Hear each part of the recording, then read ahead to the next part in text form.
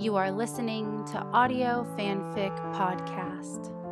The Vacation by Melodious Oblivion on AO3. They go to Marbella. Keely's the boss. She figures she can make that decision now. And if she wants to go lounge at a villa for 6 weeks with her boyfriend, she can absolutely do that. Kathy, the travel agent, had done well.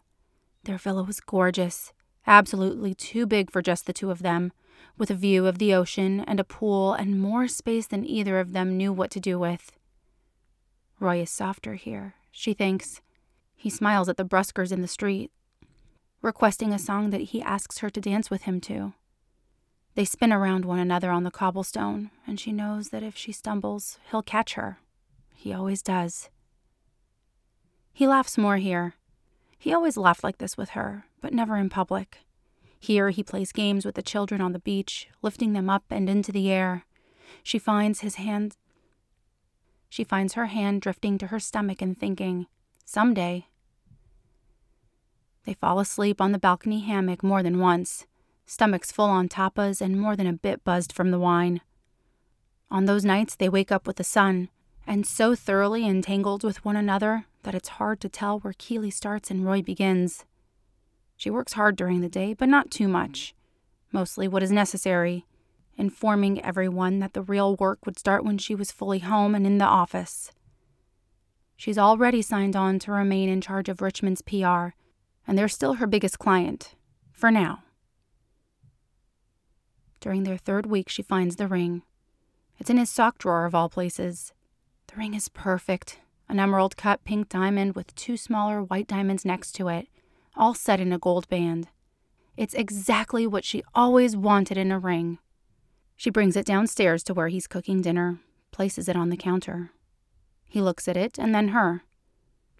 I didn't plan on proposing this trip. You're starting the firm and I don't want to add any more to your plate. I've had that ring for months now and have just always carried it around. So you let me know when you're ready and I'll be ready too. She loves him so fucking much. The dinner he's making is forgotten quickly, and they barely remember to turn off the burners before Roy carries her upstairs. What do you think about kids? She asks him a few days later as they lay out on the beach. He turns his head to look at her, eyes covered by sunglasses so he's a bit more difficult to read. I like them more than I like adults. Why? They both watch the family near them, a mother, father, and infant. I was just thinking, someday. Would you be interested in that? He takes her hand, squeezing hard. You tell me when. When Rebecca calls them, Keely asks about Ted. Rebecca says he's had a hard time in America and she doesn't know how to support him as a friend. Keely rolls her eyes to Roy at that. For the last week of their holiday, they invite Ted and Rebecca both to visit. Ted arrives straight from Kansas, looking haggard. Keely sets him up in one of the bedrooms and leaves him to rest. Rebecca comes in a few hours later. Keely puts her in a bedroom next to Ted's. It's a different dynamic, certainly, but not a bad one. The 4 of them had become close, and were now able to spend time with one another free from all their armor and worries. Keely went into Rebecca's room one morning to find it empty. On a lark, she tried Ted's room. Her shriek may have woken some neighbors. Roy takes her to see another villa later that day, shows her the for sale sign out front. He and Rebecca had discussed it over drinks last night, and she'd apparently been looking for a new vacation home. He and Keely had fallen so in love with Marbella that he wanted to be able to take her here whenever he wanted. Roy, us buying this together? Even with Rebecca, you know what that means, right? Probably the same thing as that ring, or as the kids we talked about. As long as you'll have me, I'll be by your side.